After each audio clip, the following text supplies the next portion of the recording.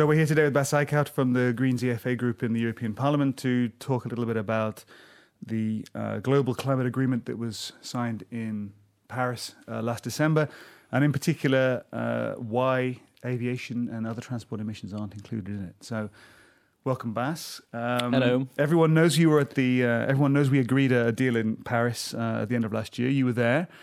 Can you tell us a little bit about what was agreed? Well, I think most important what was agreed was that we will limit the warming well below 2 degrees, and that there is even a sentence in that saying that we should aim for staying below 1.5 degrees. So I think that was the most important decision. Of course, that needs to be translated in emission reductions. What does that mean? And there, the agreement said that in the second century there should be a kind of a balance between emissions and sinks, so uptake of greenhouse gases. So that's agreed upon. But now, of course, the big question is how are we going to translate that into action? That's now the next step to take.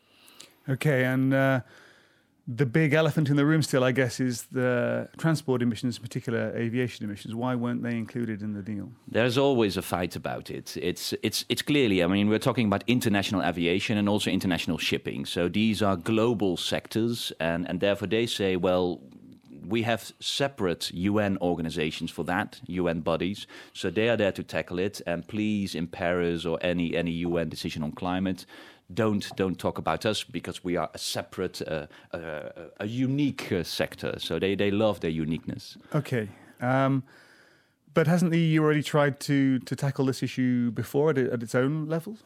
Yes, the EU tried to, and I think that shows the uniqueness of the sector. They tried in 2008. Well, already before in 2008, there was agreed upon that if the international organization of the UN, which is called ICAO, they are responsible for international aviation. If they don't get to a deal, then the EU will at least start for the EU level, including all the aviation emissions into its emission trading system.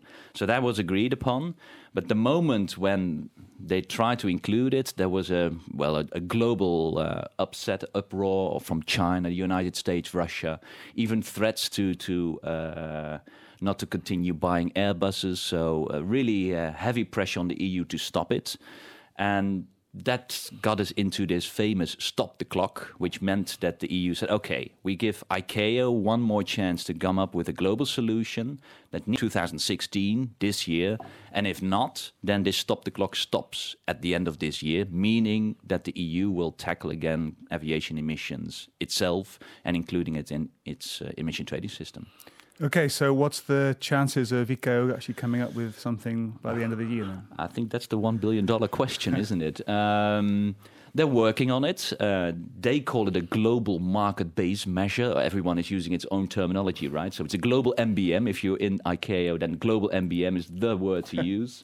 And they are working on it, and they set themselves, of course, a deadline for end of September. Then they are having their General Assembly, and then it should be agreed upon by all the parties who are member of this ICAO. Whether they will manage, well, probably it's going to be a very, unclear deal where there's a lot of implementation needed after 2016, and then it will be a tough question for Europe. Is this enough, what we agreed upon at the ICAO level? So ICAO represents the airline industry, or is it a UN body, or what?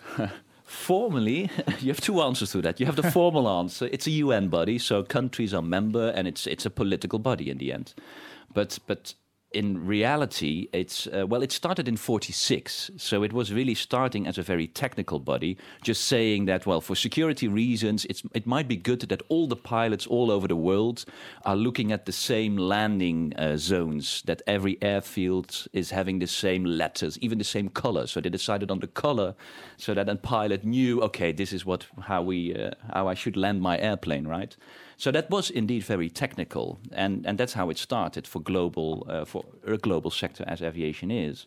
But more and more political issues are now on their plate, and one of the most political issues is, of course, how to tackle climate change, because they are emitting a lot. They are emitting now more or less 2%, but it's really increasing sharply. It's expected to increase threefold. So they need to tackle now climate change, and that has become very political. But given their technical background, the industry is at the table to provide technical assistance. But they are at the table doing more than that, of course. They are very influential in what ICAO is deciding. So formally it's a UN body. but in practice, it is heavy influenced by industry. And does this mean it's being held back in its ambitions, perhaps? I think you could say that, yes. Yeah, I mean, until now, the international aviation really didn't do anything at climate change, tackling climate change. I think this year is for the first time they did some actions. But still, what they are now discussing is a target for themselves, saying, okay, after 2020, we will pursue carbon neutral growth, which means they increase until 2020, and from that moment on, there will be no growth in emissions anymore. But if you know that all the other sectors need to reduce by 40, 50%, and that international aviation has the luxury to put themselves a target of just being stable after 2020, it shows that here probably industry is a bit too powerful, yeah. I understand they were meeting in Montreal in Canada last month, this ICAO body. What was going on there? I mean, didn't people from the members of the parliament go, and didn't they have trouble getting in? Well, I think that clearly shows the difficulties, or at least the culture that they're having there. They have never had any parliamentary visit yet to such a meeting. So they first said, but what are you coming to do? Because this is for technical experts, and you are not technical experts. Well, on that front, they're right. I'm a parliamentarian. I'm a politician, so I'm not a technical expert. But it's, of course, strange because they were deciding, for example, for the first time ever, on a CO2 efficiency standard for airplane engines. So that is more than technical, that's political. So we just wanted to listen to what's going on there. We were not allowed in the room. I even heard that they were discussing whether we were allowed to go to Montreal. But there they realized that's maybe a bit strange to even not allow them into a city, right? And as far as I know, Canada is a pretty free city, country. So we were allowed in the end in Montreal. And in the end, we even got into the building. We even talked to people, other countries, members of ICAO. But we never got into the formal meetings, no. What was going on there, do you think? I mean, is it because that they're afraid of you raising the standards too much, or what? I think for a lot of technical experts, I mean, these people, they are there on behalf of their member states, but they are because of their technical knowledge. I think they fairly think that as soon as it's becoming political, it's becoming more difficult. And that is true, of course. But an issue like climate change is political. And the way ICAO is working is always creating consensus. So they can talk for years and decades until there's consensus, and then they take a step. That's how they work. Well, with climate change, and that's also what I told them, sorry, but maybe for climate change you need to hurry up a bit. And you need a bit more political pressure. So that's why we were there. And I think for them, it's just a new world. It's just a new political field. They're not used to it, and they just have to adapt to it. That's the positive spin of it, I would say. And then that's fair enough. But they have to get used to it. So the next meeting, we will try to come as well. So from now on, the political spotlight will be on them because they are taking political decisions. And climate can't wait until everyone in the world is feeling comfortable that they can take a step.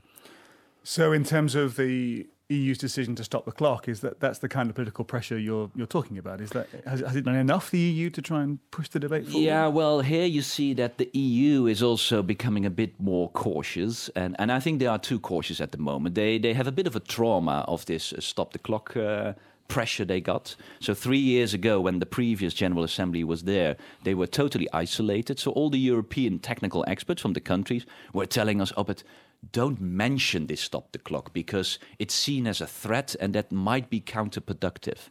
So, well, I do see the point that every time you say, hey, but if you're not delivering, we are going to take it into our emission trading system. Okay, don't mention it every minute. But at the same time, the European countries are now they are so cautious that you can't really see anymore that the EU is leading the debate. For example, this CO2 efficiency standard for engines that was agreed upon in February in Montreal, the US was more ambitious than the EU. So maybe the EU was in this leading role in 2008, but they are so traumatized almost that they don't dare to speak out anymore, and that now even other countries are becoming more ambitious than the Europeans. I think there we have to put a bit more pressure on the Europeans themselves as well, but okay, that's where we have a European Parliament for, right? Good. So could we ever see aviation emissions in the ETS then, for example? Is that the kind of thing that we're moving towards or not? Well, I think I still hope. Let's do the formal line here. Let's hope ICAO will get to a solution this year. It means they have a high-level meeting in May and then the General Assembly in September, October. So let's just assume they will get to a deal. But then, of course, one of the big questions is how do we distribute the efforts? Because every airline industry then needs to take up a kind of an emission reduction target, or at least a stability target. And then, of course, Europe needs to decide how to do that for the European ones. I still can see that as part of this global market-based measure agreed upon at the ICAO level, that the EU will say that will mean for us making it part of the emission trading system. So these kind of follow-ups will be happening, can happen, but first ICAO needs to deliver, and the deadline is really this year. Well, let's keep our fingers crossed that they manage to get an agreement then between their technical experts without the politicians putting the pressure on them. Well, I think the political pressure needs to be on, so we will be there. We will be there in May. We will be there in September in order to make sure to them, okay, technical experts, it's nice you're there, but in the end, this is a political decision, and we will keep the pressure on. Good. Let's have an update from you when you come back from the next trip. Thanks. Will do.